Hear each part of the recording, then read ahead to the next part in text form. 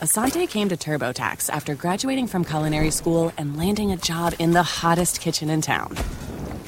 My hands are full all day, every day. I love it. Asante, as your TurboTax expert, I'll make your moves count, guaranteeing 100% accurate filing and your maximum refund. Sound good? Yes, expert! Switch to Intuit TurboTax and make your moves count. See guarantee details at turbotax.com/guarantees. Experts only available with TurboTax Live.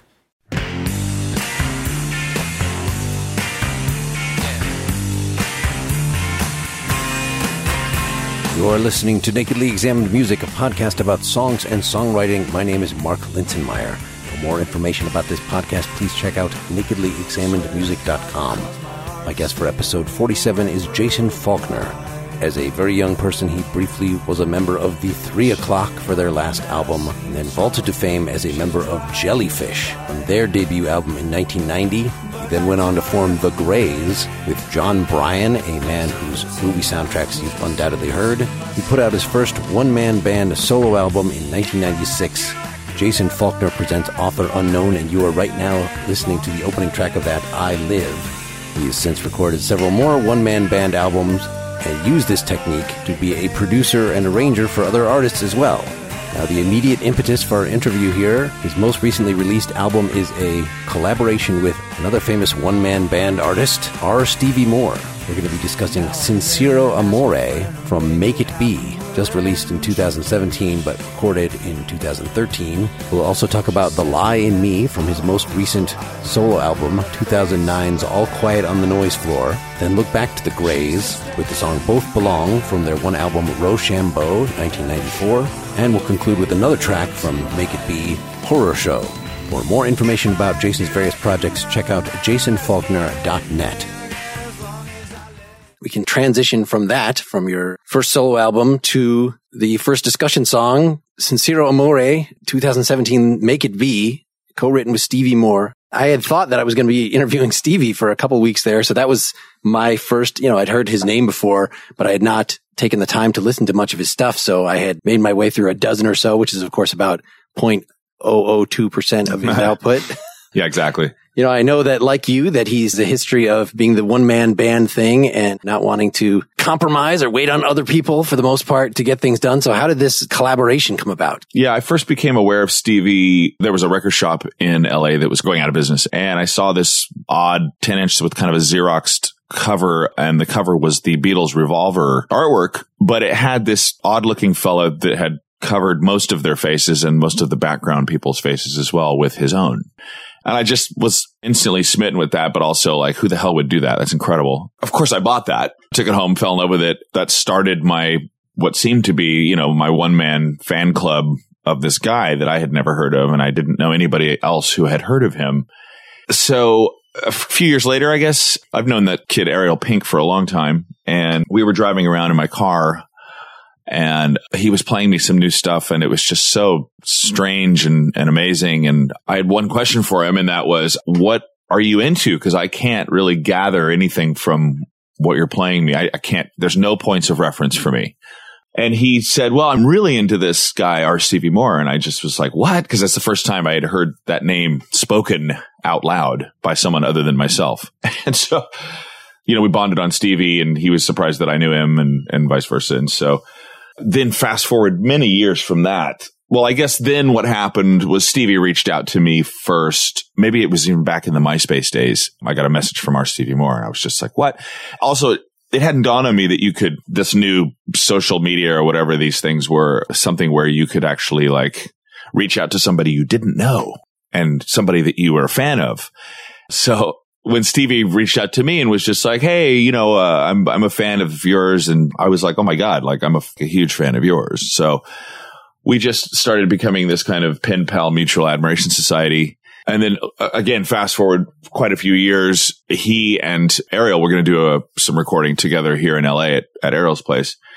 And I guess they started working on stuff, and quickly I started getting these texts from both of them saying, hey, can we come over to your house and record? Because, you have a proper studio in your little house. That's how that Ku Klux Glam thing came about. I see that was released in 2012. Was that recorded shortly before that? Because I know your sessions with him were also 2012, right? No, I think our sessions were 2013. It was definitely at least a year after. So yeah, that was released at least the 7-inch was released within a couple of months of doing that. And all of that stuff was done in like 2 days. Everything that comprises that album, Ku Klux Klan, which, a lot of it is kind of joking around and just little kind of soundbite things. But yeah, that was done super quickly. And basically, while we were doing that, Stevie and I just kind of looked at each other and said, we should do one of these as well. We should do a record together. So that's how it came about. And about a year later, I guess, he was out at my house for, I guess it was 2 weeks. It looked like a lot of that album is he had songs lying around and you were sort of being producer, but then you've got ones that you're jamming on guitar together, and you've got this song that's an actual full-blooded co-write. Was he bringing in material for the most part, or how did that generally work? About half the record is us revisiting his back catalog. So I Hate People, I Love Us, We Love Me, I'm the Best for You, If You CK, and Play Myself Some Music. Those are all what I consider to be classic R. Stevie Moore songs, some of them going back as far as the late 70s and early 80s. Quarterly, it makes sense. I had not noticed those exact titles in the older records that I was listening to, but I noticed certainly a very strong stylistic similarity as opposed to something like Stamps. So right. Was that one of the new ones? Yeah, Stamps was written on the spot. He pretty much wrote that whole thing like right as we were sitting together. And then the second song on the record, Another Day Slips Away Yet. So that's me doing my one-man band thing to an R. Stevie Moore song. That song, and for the most part, Sincero Amore as well, and Play Myself Some Music. Those songs were done basically just me. So Sincero Amore is one where it's kind of an oddball on the record in that it's probably the most sort of traditional in a way. It's kind of the most easily digested. And part of that is just, I feel like the only thing that we were talking about before we started writing that or as an impetus to write it was kind of like early Beatles stuff, kind of like In My Life, that kind of simple kind of 60s kind of ballad. That was at least what we talked about for a second. Of course, nothing ever turns out like you think it will, and it doesn't really sound like anything like that kind of tune or recording. He was leaving. I think that was one of the last things we did. I did the drums, he did the bass, and then I started doing the guitars. But before I really got into any of the fancy little kind of chimey guitars that are in the verses and stuff, I wanted to get like a background vocal answer kind of thing that's in the choruses. We wanted to get that with both of our voices because he was going to be leaving. So we wrote those lyrics together. But the challenging thing when I then later wrote the entire lead vocal and sang it was we had these answer lyrics, but no main lyric. So that's really backwards. And a challenging thing to then write a lyric that is basically answering the answers thematically and also as far as kind of slips in and out of different cases. So that was really difficult and took me a little while to suss that out.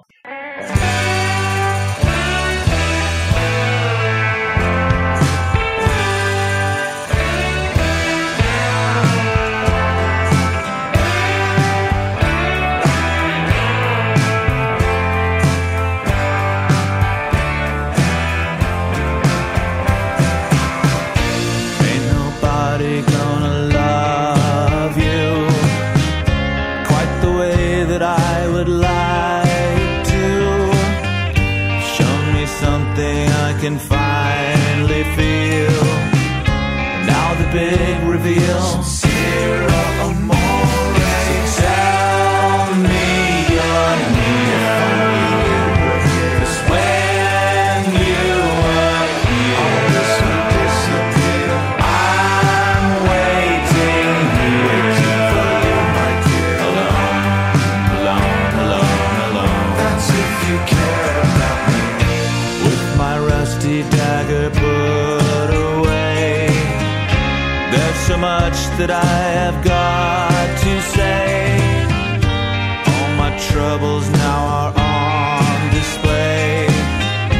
Please don't look at me with no reaction. Come to me, why the mystery, always mystery. If it's good for you, then it's good for me.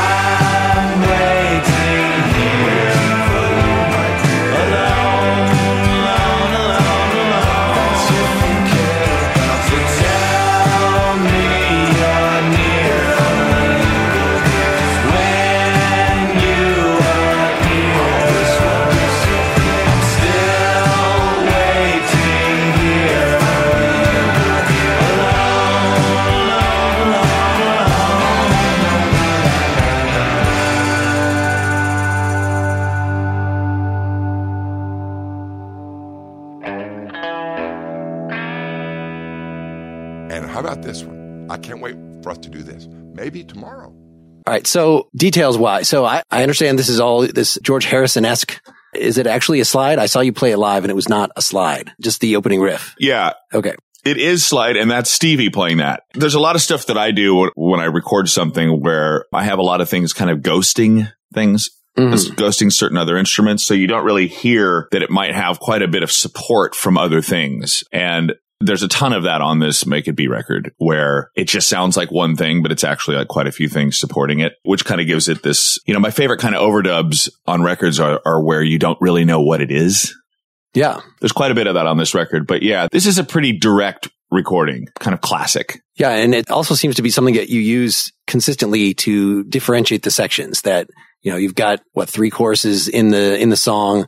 And there's a little more, maybe added background vocals, or you've got the slimy lead guitar, but it's sort of different levels of support throughout. It's not the more obvious, like putting more stuff on top. It's putting more stuff underneath. Yeah, exactly. I'm one of those guys that I really believe in a song building.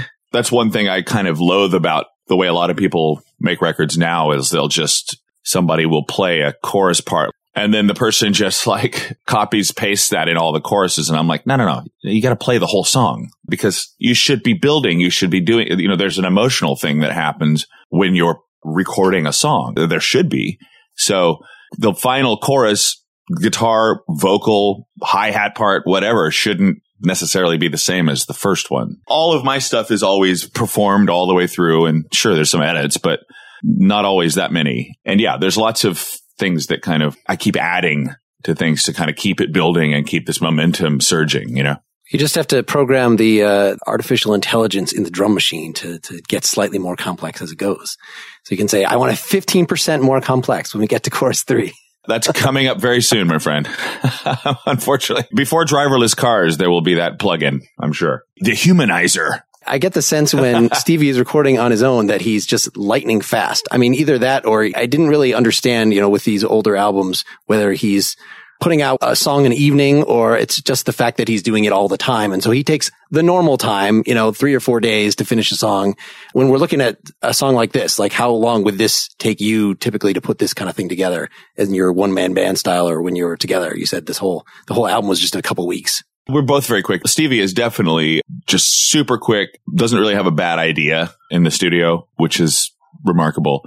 But we're both very instinctual kind of musicians. I think the longest time I spend on stuff is mixing. And I don't spend a crazy amount of time doing that, but I am very into the minutia and sonic detail. And I don't want something to sound too good or too bad. My whole thing is kind of like this mid-fi area that I live in, or I like to say, hi-fi for 1974, because oddly enough, when I look through my vast record collection, my favorite sounding records are all recorded in 73 and 74, as far as the sound of the record. So I spend more time mixing than I do recording. Recording is incredibly quick for me. I mean, I might take me 10 passes of a guitar solo kind of thing if I'm doing a solo or something that's kind of solo-esque that might be supporting a vocal or something. I might take quite a few passes at that and spend, 30, 45 minutes kind of crafting this part.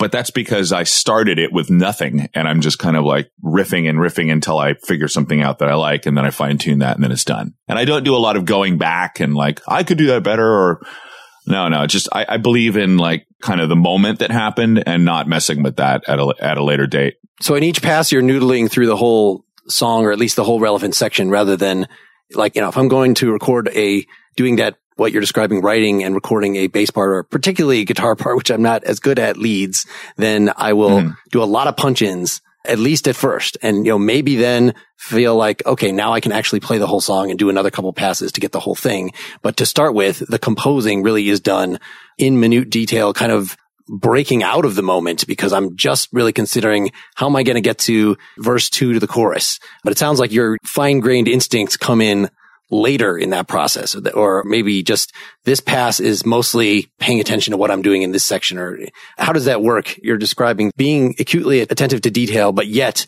being in the moment and wanting to go through the whole song. I do things kind of as far as like sectionally. Okay. I mean, it depends on what it is, but I guess when I said that, I meant mainly like the skeleton of the song, like the drums, bass, and whatever main rhythm instrument there is. I think that should be performed through the whole thing. So for instance, on Sincero Amore, the verses chords have it's kind of like my favorite part of the song. It's these little chimey Knights of the Round Table, little tremolo guitars that are, that are these kind of dainty little things that happen. Love you quite the way that I would like to. Show me something. It's mostly just chorus, right? Or what are you doing to make that? It's a vibrato. Okay. And I think that's all my 60s Gretsch Duo Jet, which has this really cool kind of like scratchy chime to it. I also like there to be things that I didn't consider that end up making it onto records. And so I'll intentionally, going back to that verse. So I probably just I got a kind of a sound, and then I just started playing along and doing this, because I was probably originally going to just kind of strum those chords with that sound. Then maybe I hit the downbeat of the verse and let it ring, and then started doing this kind of arpeggiated stuff. And it just kind of turned into this medieval kind of thing. And again, I could have gone back and said, okay, that's a great idea. Now make an insane part, make the inversions and all the different passing tones and harmonic stuff, make that even more extremely interesting. But I don't generally do that. I kind of like documenting my instincts, whether they be the best concept or not. And of course, I don't let something slide if I think it's rubbish, but if I think it's really cool, there's part of me that's almost interested in doing something that's maybe not even like me. It's this weird thing, and it's kind of the only way I can explain how maybe my records don't sound like one guy playing everything. It's because I'm kind of considering what someone else would do, but it's an imaginary person. It's me. For instance, like when I was younger, if I was doing a bass part, I would always in the back of my mind have that guy Pete Farndon from the First Pretenders band in my mind. And I would be like, okay, well, I'm not trying to do something like he would do, but what would that guy do? Because he was probably, without a doubt, like not as adept of a musician as I am, but he's infinitely cooler than I will ever be. So there's kind of this thing where I learned how to insert other people in my process in a weird way. And again, it's all imaginary, but they're there. David Bowie has always kind of been there as like, what would David Bowie do? But it's not any kind of emulation. It's just like a imaginary passenger or imaginary band member. And again, I do think that that's how I get away with doing the one-man band thing as successfully as people tell me I do. Well, one of the places where that would be especially obvious, and again, maybe this is not the best example because there's two of you playing on it, but even just really wherever there's fills. So even right at the beginning, you've got his little riff, and then it's answered by, well, you've got some acoustic arpeggiation and some electric arpeggiation. And if you're doing both of those, especially in quick succession, they're probably going to match up pretty much exactly. Whereas if you're doing it with a live band, and this has a very live sort of feel to me, or intimate maybe, then they're not exactly going to match. If it's not actually rhythmically off, there's at least something that is slightly jarring.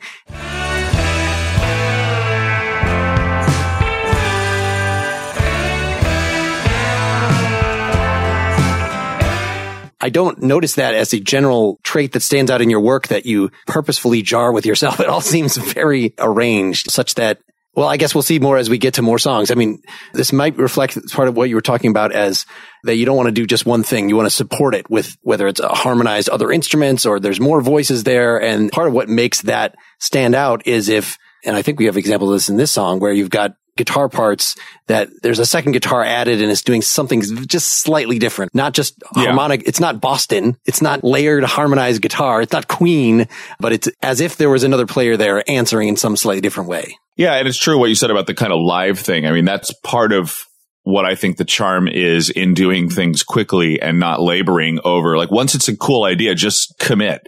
Yes, everyone could go back and probably make the tone a little better, make the part a little more perfect, but that's never been interesting to me. And I know that sounds weird maybe for some people to hear, because a lot of people view me as like this insane perfectionist who makes these very concise recordings. But the funny thing is if you really listen to each individual thing, if you can pick them out, there's a lot of kind of cavalier, off the cuff, non-laborious detail happening. And I will often play something like, I'll stand up, for instance, when I'm in the studio, and like move around like I'm playing live, even when there's nobody there, because I want it to sound like it's live. I'm like really happy with how Sincero Amore came out. I do think it stands out on the record as certainly the most simple, probably one of the most simple compositions, but simple in a good way, like just direct. Well, simple, but yet it has this glaring, we're doing the intro in G sharp and then jumping to B for the main verse. So right there, that makes it not like In My Life or something, that it's got this other tonal sense to it. They're almost supposed to sound, for me, like hard edits, like they're recorded at different times. And in fact, there is an effect that I put across the stereo bus in the choruses where the whole thing has a bit of a verb added to it. And then that cuts off at the downbeat and the final beat of the verse. So there you go. I mean, that says it all. Those are meant to be like juxtaposed sections that are kind of like just retrofitted together. Cause I love that. I love like hard edits. I love when you can hear an outro of a song that you can tell was just kind of butted on, where they literally spliced the tape and added something that was recorded at a different time. I absolutely love that. So whether I actually do that or I manufacture that with effects and stuff, that's something that I get off on. Now, so I understand you finished this recording by yourself, but let's say a little about, so you actually wrote these, or a lot of the lyrics actually with Stevie. Is he used to writing with people? How does that actually work? I don't think either of us are used to co-writing, but we had such a natural ease with each other that it was very natural and very, very fun to write with him. We didn't write that many words together. So for that song, Sincero Amore, it was just those answer vocals. And again, I feel like the angle of that, we wanted to just write kind of like a love song, dare I say, from me and our Stevie Moore, just a simple love song of longing and insecurity about the status of this relationship or whatever. And, that's a very common theme with me. And slightly less common, but still a common theme with him as well. He doesn't have so much intimations in the evergreen in his lyrics that I've noticed. That's true. No, that's all me. Again, that was really challenging to write a lead vocal around these almost cut and paste lyrics that we came up as the answers in the choruses. Well, it certainly forces you when you're dealing with here, dear, disappear. And we're just going to do more rhymes of that. Like, it's not going to get that varied. It's going to more or less stay in the same realm. No Shakespeare. Right. No burning spear. Mythological references. Just to fuck things up in the... Right. Well, let's get our second tune on the floor. Another example here. We can still bring up details of this first one, but The Lie in Me, from your last released solo album, at least, All Quiet on the Noise Floor, 2009. Say a few words to introduce it before we play it. This is The Lie in Me. It's a very, I'm singing in falsetto, and it's a very direct love song. Is that enough? I guess this is just what since I picked these. Sure.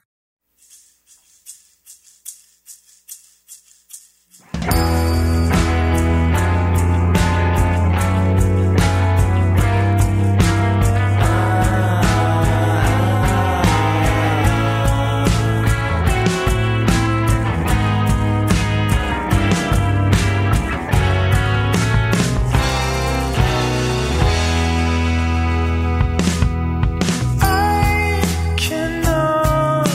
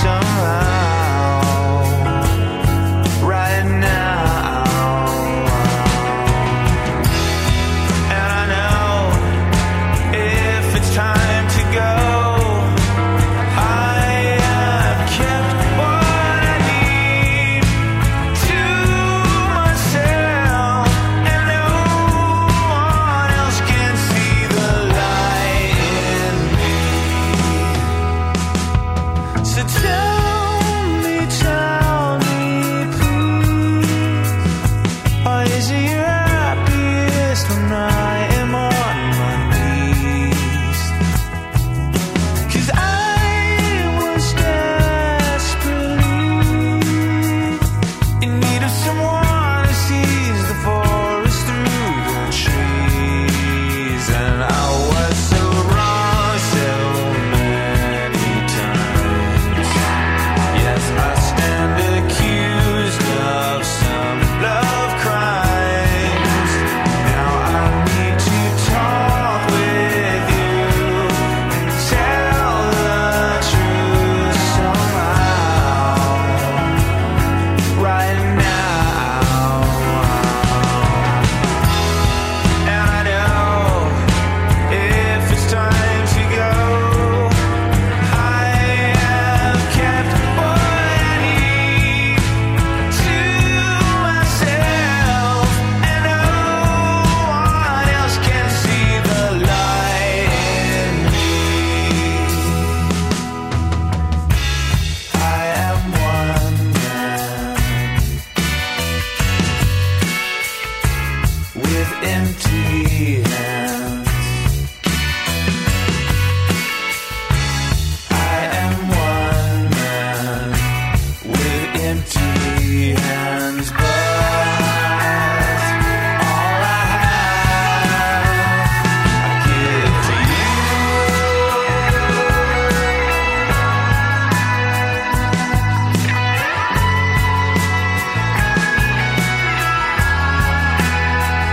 I give to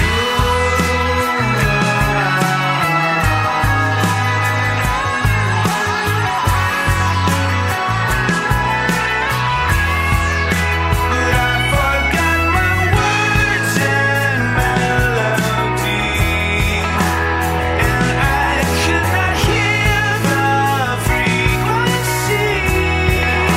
But listen when I sing removed. Well, it's just to prove that I'm here, and I won't disappear.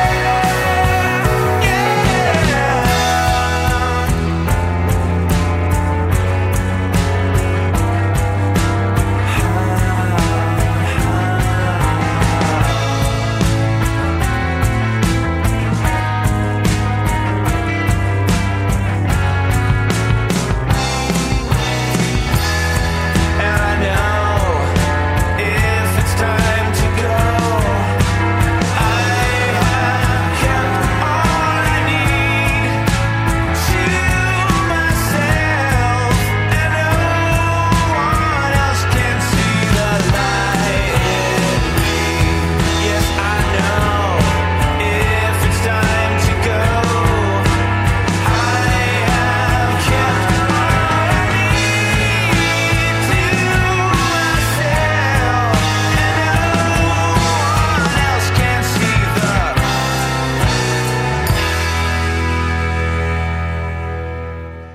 So some more cool texture stuff. I mean, just the fact that you're using the maraca as the hi-hat for the beginning. I like that for some reason, that if you're sitting in front of a drum kit, you feel like you should play with both hands. Yeah, exactly. Okay, so that song, sonically, like the drums to me sound like The Sweet or something. They sound very 70s, dry, kind of crunchy snare drum.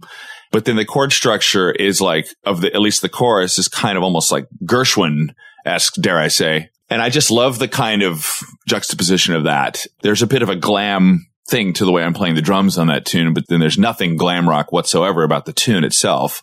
Yeah, I was trying to figure out the pedigree of that. I'm most familiar with that style through the Alex Chilton solo work, at least the stuff that I especially like Thing for You and stuff, where he's got these thick gospel chords and is playing in a sort of similar guitar style.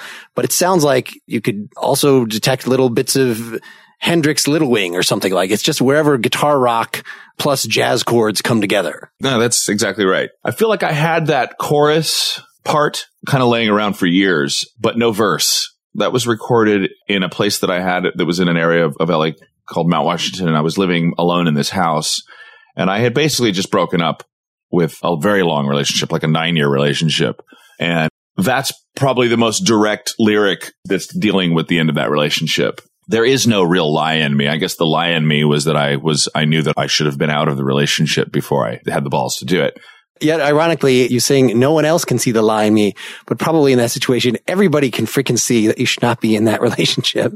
Right. Well, yeah, oddly enough, I've thought about this many times. I remember having a party at our house, me and that ex, and her friends kind of like, there was just a moment of clarity within this party vibe and atmosphere where they're just like, what are you doing here? I was like, is it that obvious? Again, this was a long relationship. So, but as they say, oftentimes we spend twice as long in a relationship as we should when we know that it's broken beyond repair. Yeah, I guess everybody could see it. It's one of those songs that's kind of like a lot of my stuff. I usually like to have something pulling at whatever it is that I'm talking about. I like to have something confusing it or something adding depth where there might not be as much depth in the subject or the style of writing.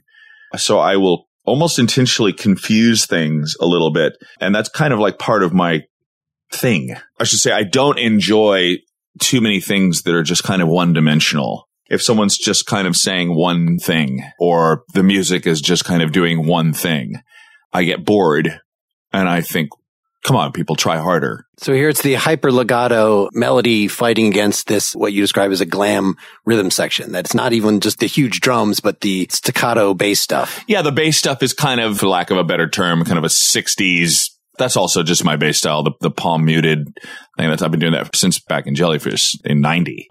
But yeah, I just love the things that are kind of pulling at what seems to be one thing, and then it's got these other things happening that make it something else or that make it a bit deeper. But The Lie in Me was something where I was just attempting to write this I'll use the word direct again, seems to be the word of the day. That was just kind of like a plea to, like, I imagined a video or something, or I imagined singing it on TV. And just that wonderful thing that you used to see, like, especially a lot of the country guys like Glenn Campbell. And, I just remember the Glenn Campbell show when I was a kid, and him and the guests would just stand there holding their Electro Voice microphones, just looking at the camera and just singing these emotional pleas to the audience. And I love that. That's quite the opposite of most of my catalog and what it evokes. But for this song, I wanted to try something like that. But again, and then you have this kind of explosion solo, which is immediately after that middle section, which when I was kind of putting that together, I was like, something about this kind of reminds me of like Sandinista era Clash. And then it goes into this glittery Van der Graaf generator, insanity solo with like 3 guitars all doing different things, soloing.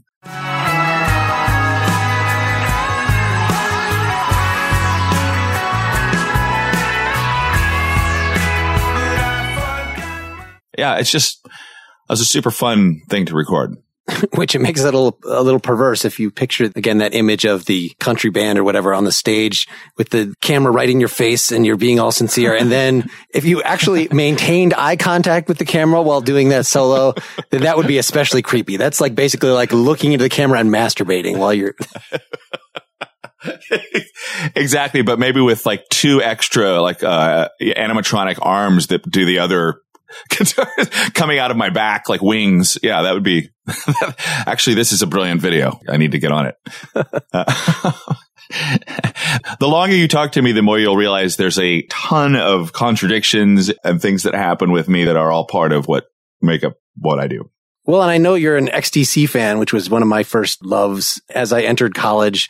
Yeah. And just the idea that one of the things that stuck with me is in their very first albums, over the harsh version of punk, whatever that was, doing a lot of little Beach Boys. Ooh, and so I'm hearing that you certainly are no stranger to throwing in the Beach Boys gesture here and there, that we've got some of that in here as well. I'm hardly ever thinking about an example other than, like I said before, the Invisible Passenger kind of guy. But like, I don't reference music when I'm making records. I don't sit around and listen to stuff. I know tons of people do that. That's literally how they get quote unquote inspired. But of course, I mean, the Beach Boys, it's the first record I ever bought with my own money. I bought Endless Summer, that double LP. I bought it at the bookmobile that came to my elementary school. and lost my mind over that early Beach Boys stuff, especially the ballads like The Warmth of the Sun and In My Room. Those just kill me. Did you at least do that kind of emulation and learning how to mix? Like, that's the only time I've directly done that. And that was recommended to me is, when mixing or when I'm mastering myself. You probably don't have to master. I don't master myself at this point. I get somebody else to do it, but it would be put through the same speakers. So I would use Black Sea or something else that seemed to have the same level of guitars as whatever I was mixing, and then kind of use that to figure out, does the snare sound right? Are the guitars too big compared to other things, etc.? So that was the only sort of direct stylistic referencing. I think that's probably a very good idea to do that. I can honestly tell you that I have never done that, which is probably one of the reasons why my records, to me, they don't sound like any other record. And that's not always a good thing. There's kind of that mid-fi thing I talk about. I think in some ways that my records, if I kind of knew more about mixing at the time that I was mixing it, probably could have sounded a ton better and maybe conveyed my point more efficiently. But no, I never even think to reference things. I have this weird thing where I'm suspicious. Also, I've never had a room that's like for mixing. I mix in my room and I mix on speakers, 90% of the time, and the other 10% is listening on headphones. But in a room that is absolutely ill-equipped to mix in. But I kind of know the sweet spots, and I do know what things sound like because I do listen to a lot of music recreationally in that room. So I do know what it sounds like. So you're not using the special monitor.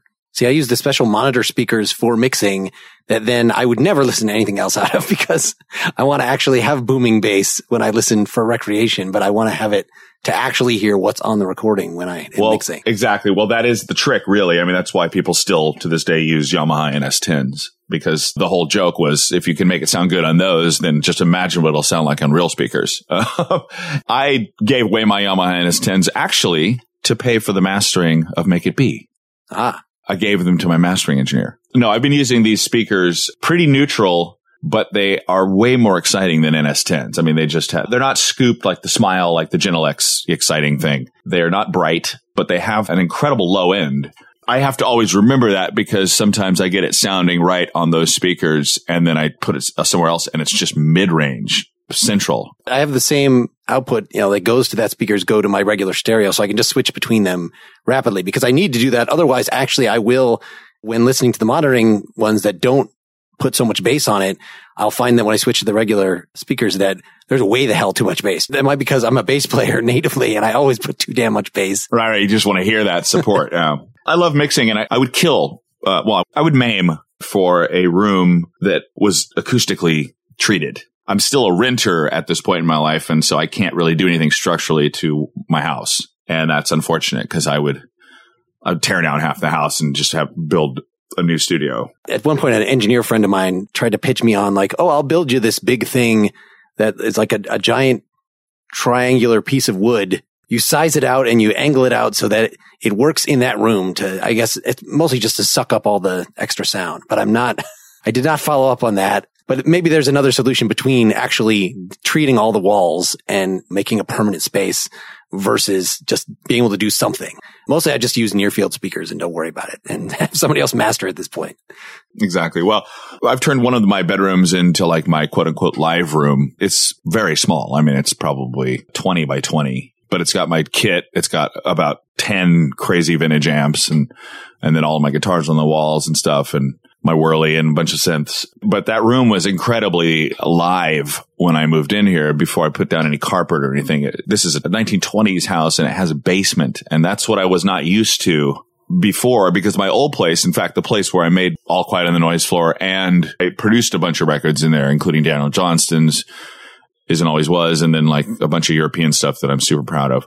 All done in this place that was it was just a small room, but it had carpet, but it was a converted garage. So it had nothing underneath. And that is key because no matter what you do to the floor of this place, there's a resonance. And it's because the sound waves are going right through the floor and then bouncing back up off the basement floor. Unfortunately, my basement is in such shambles that it can't be used for anything. So my friend and I just put down carpet on the floor, boarded up the windows inside and outside, laid rugs over the walls, staple gunned those down, and basically just tried to turn this into like a 70s dead room. And it kind of rocks. It kind of rocks really hard. Unfortunately, it's far from soundproof. Like that stuff doesn't really, because I was trying to keep sound from going out because I had issue with one of my neighbors. It's hard to find a perfect situation. And I was so gutted with the only reason I moved from that last place where I made all those records was because it was being demolished by the new developer landlords. That room was just magic. I don't know what the deal was. It was like kind of like this radically overbuilt craftsman house. Honestly, I do not know what the deal was, but once you closed all the windows and the front door and you walked about 10 to 20 feet from my front door, you couldn't hear somebody bashing on the drums. And that's without any acoustic treatment. It just was dead. It was phenomenal. So yeah, that's where I did all the drums for Make It Be. And to me, I listened to that. I'm like, I'm very proud of that because it doesn't sound like it was recorded in a completely not a place to make a record sonically. Yeah. Well, unless you're we need to have to be in a church because we want to get the natural reverb. You know, you're not using natural reverb on anything. I don't like big, huge reverby things. I mean, I have spring reverbs, like real ones, and I have cool like 70s effect boxes that have very, very cool kind of plate things, and I use those, but I don't want to have a really live room. I like intimate recording. All right. So now that we've gone into great detail on your quest for the perfect intimate recording setting, let's turn to our third song as an exemplar. It's still a good song, but very different acoustic setup from the Grays from Rochambeau, 1994. The song is Both Belong with some nice acoustic stuff, unlike most of that record that is fairly acoustic free, but it eventually comes in with the sound that's fairly common to the rest of the record. Do you want to say a little to introduce about that project and this song in particular? Well, the Grays was the band that I started with John Bryan, a fellow named Buddy Judge, and the drummer Dan McCarroll back in 93, I guess we started that. And that was on the heels of my departure from Jellyfish, which was always inevitable because those guys wouldn't really let me write anything in that band. So the Grays was my first time actually where I was going to be, if not the primary songwriter, one of two, I mean, there are three of us that wrote songs, but I kind of got, I guess, the focus shifted onto me having the first single. Yeah, Both Belong is, some people say, was the masterpiece on that record. I certainly loved that song and enjoyed making it.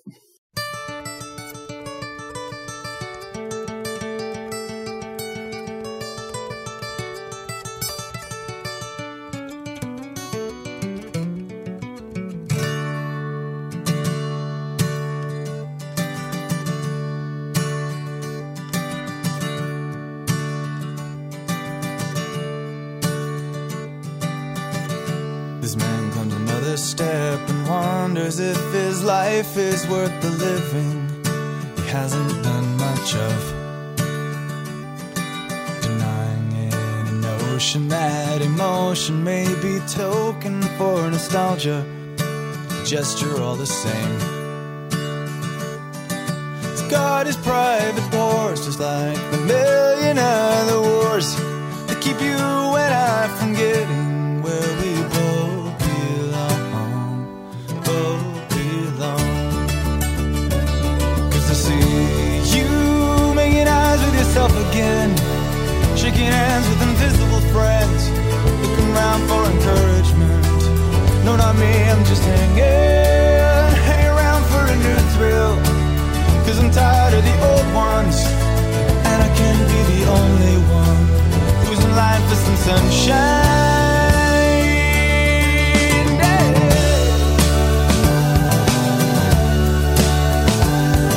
And baby, you're a tough one, but your love has long forgotten how to scratch its way inside your guarded heart. One day you'll realize that nothing stems from nothing, and go write a book no one ever reads. You've got your private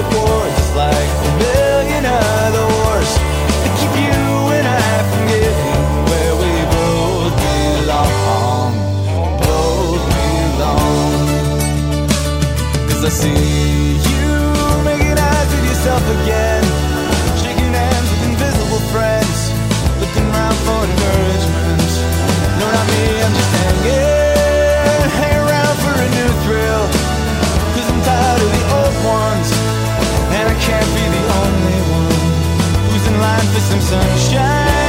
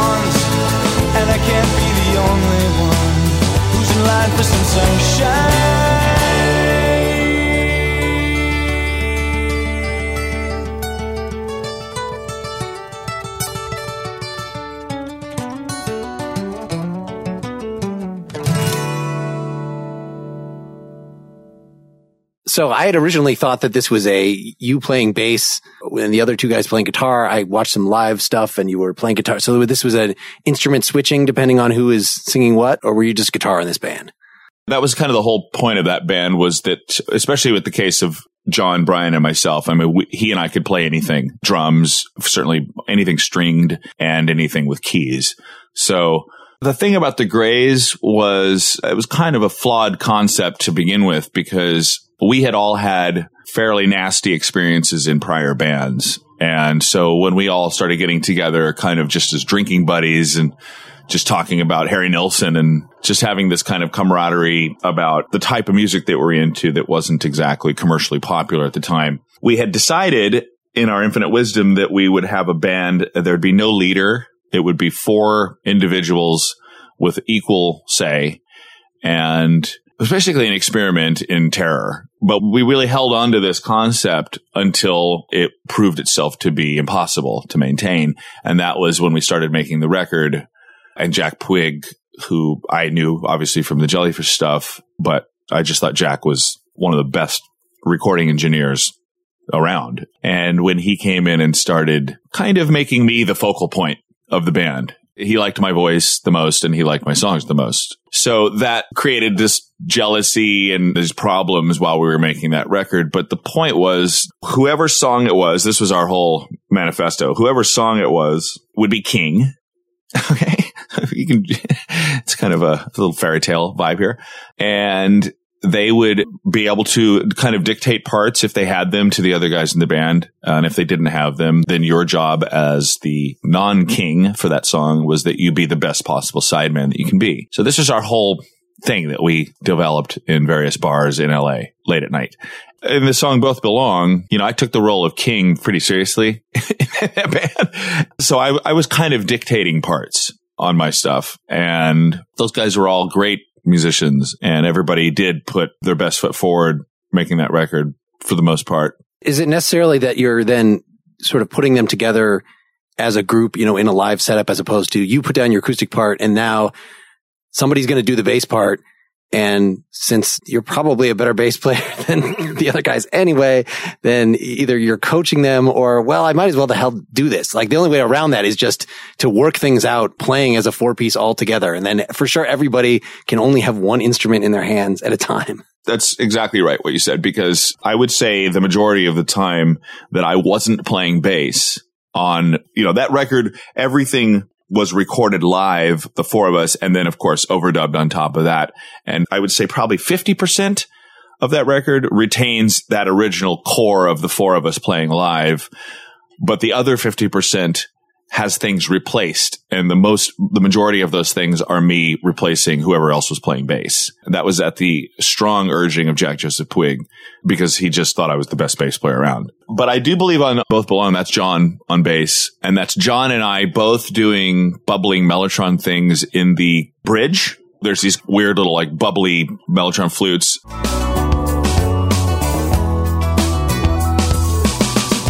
And pretty sure that's me on all the backgrounds and me on most of the guitars. Even though you've got 3 lead quality vocalists, it's just faster for you just to do them all yourself.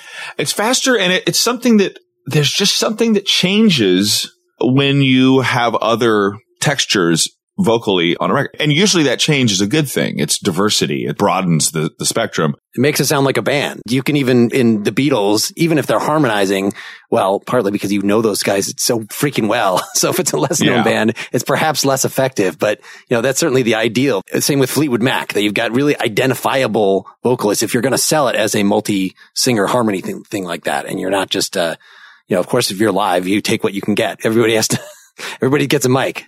The thing about the Grays was we were already totally dysfunctional when we were making that record. So there was a little bit of like, that's mine coming from all of us, especially John and I. I think because we at our core are so similar in that we are both pretty strong multi-instrumentalists and songwriters, because we had all these things kind of in common. And then when I started getting kind of more attention during the making of that record, I feel like that just created this rift that got really blown out of proportion. And by the time we were like making the record and deciding who does what, and I mean, John kind of like disappeared when we were making that record. He kind of like went inward. And I was at a moment in my life where I couldn't be stopped by a tank. I mean, I was like creatively on fire and kind of added all of my stuff to everybody's stuff. But primarily that focus and the recipient of my energy was my music. And then also Buddy's. I put a lot of energy into the arrangements and the weird little parts on Buddy's songs. And some of that to John's too. But I just remember he just kind of ducked out, and he opted to record a lot of his stuff all night when we left with the assistant. So there you go. That's kind of why some of the stuff is a little bit like we're all just grabbing our own thing and like going, fuck you to everybody else, because there was a little bit of that really going on. Not a great way to make a record, but that's how that was done. So arrangement wise, these are just synth strings when you get to the end, or did you actually have actual strings? Oh, that's a Chamberlin. Oh, okay. There's Chamberlin all over the record. We had an insane collection of vintage instruments, and it was all pretty much stuff that we owned. We didn't borrow or rent anything. John had a couple of Mellotrons at the time. We had those Baldwin electric harpsichord. We had my Oberheims. We had crazy stuff in there. But yeah, there's no real strings on that record. It's all us.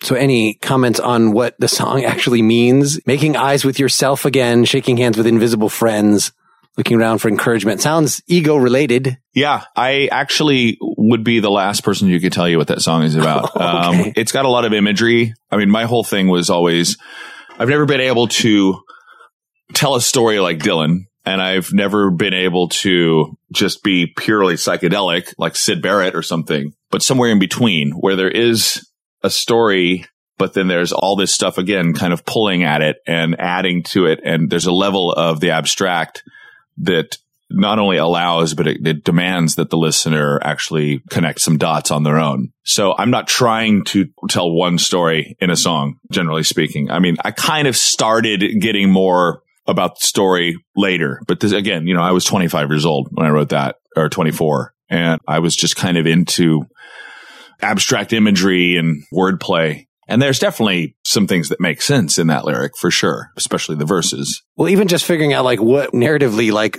you're calling the person baby, you're scolding them in certain ways. One day you'll realize nothing sticks from nothing and go write a book no one ever reads.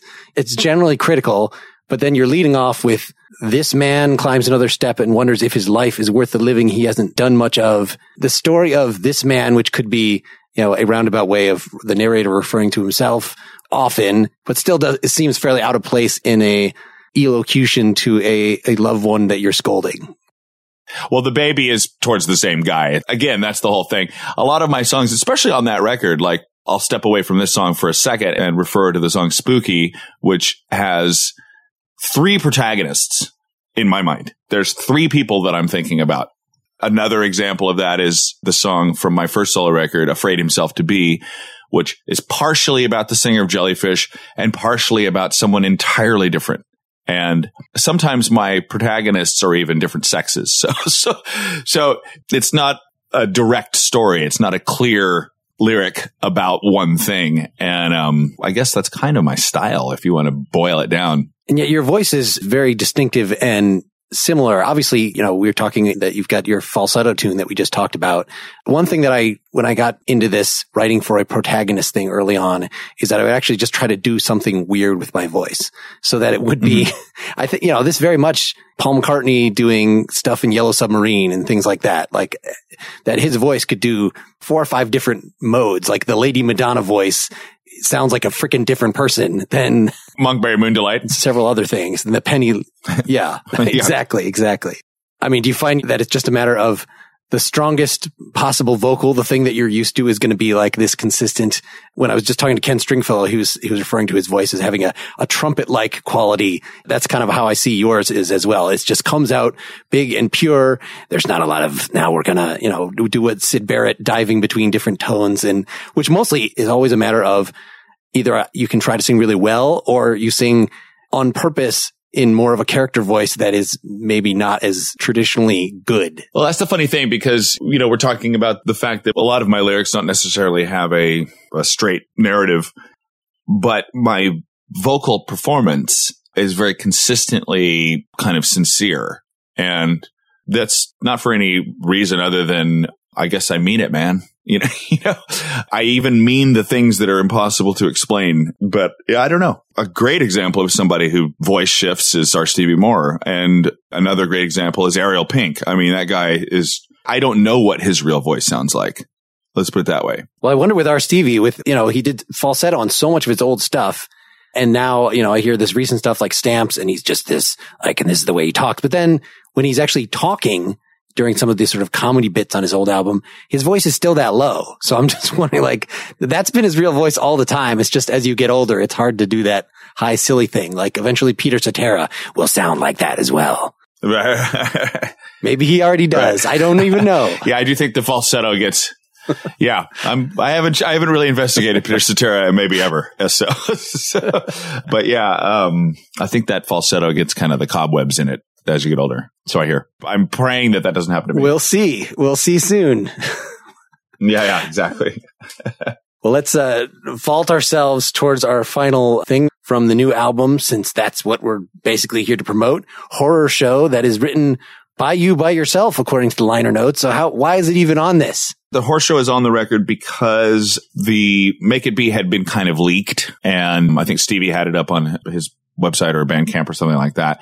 So we made it so much earlier than it actually was released. So, I think he was just trying to make people aware of it. But when we did the deal with Bar None Records, they were like, if you guys have any extra material or anything like that. And I was like, we didn't really have any songs that weren't used, but I had fairly recently recorded Horror Show just as a new song of mine.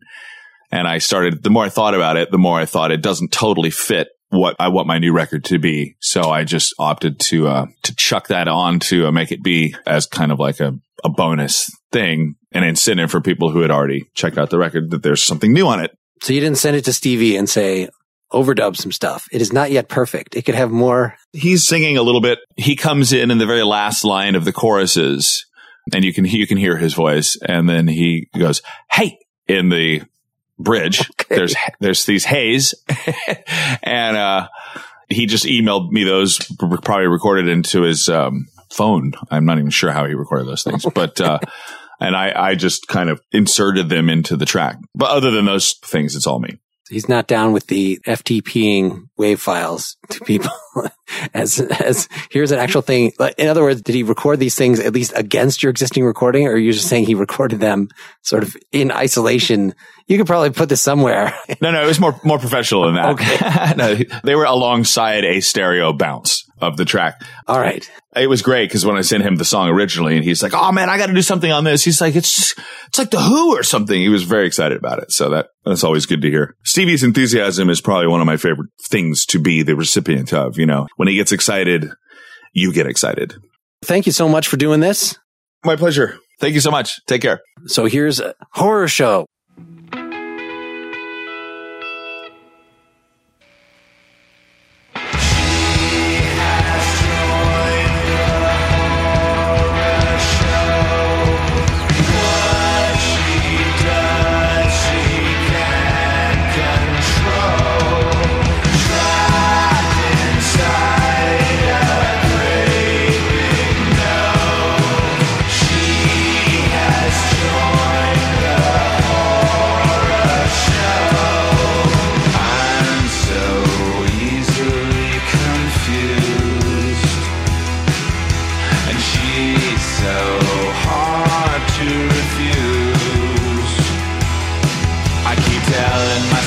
It can only get better from here.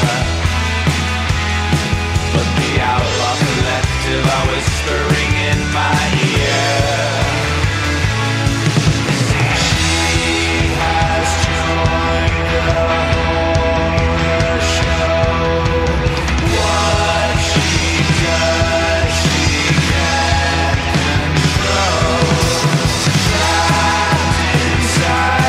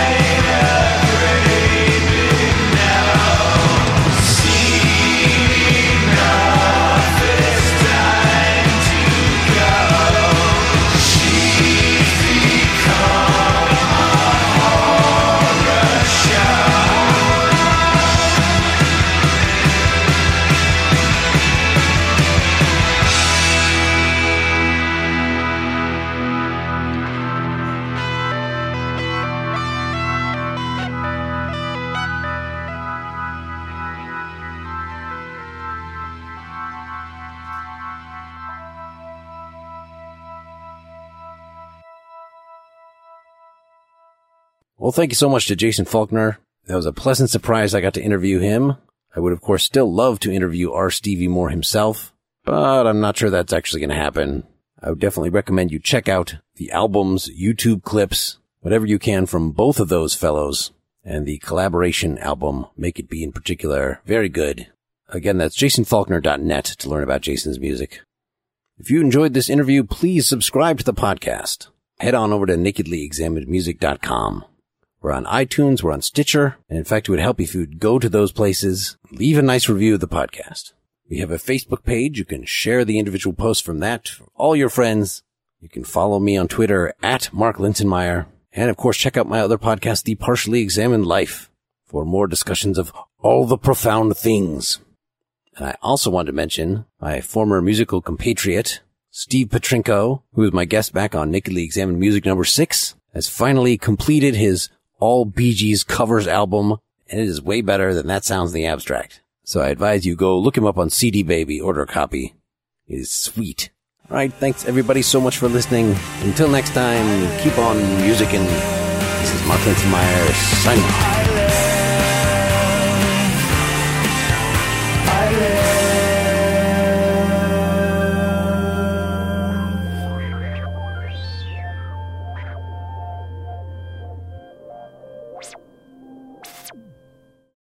Join us today during the Jeep Celebration event. Right now, get 20% below MSRP for an average of $15,178 under MSRP on the purchase of a 2023 Jeep Grand Cherokee Overland 4xE or Summit 4xE.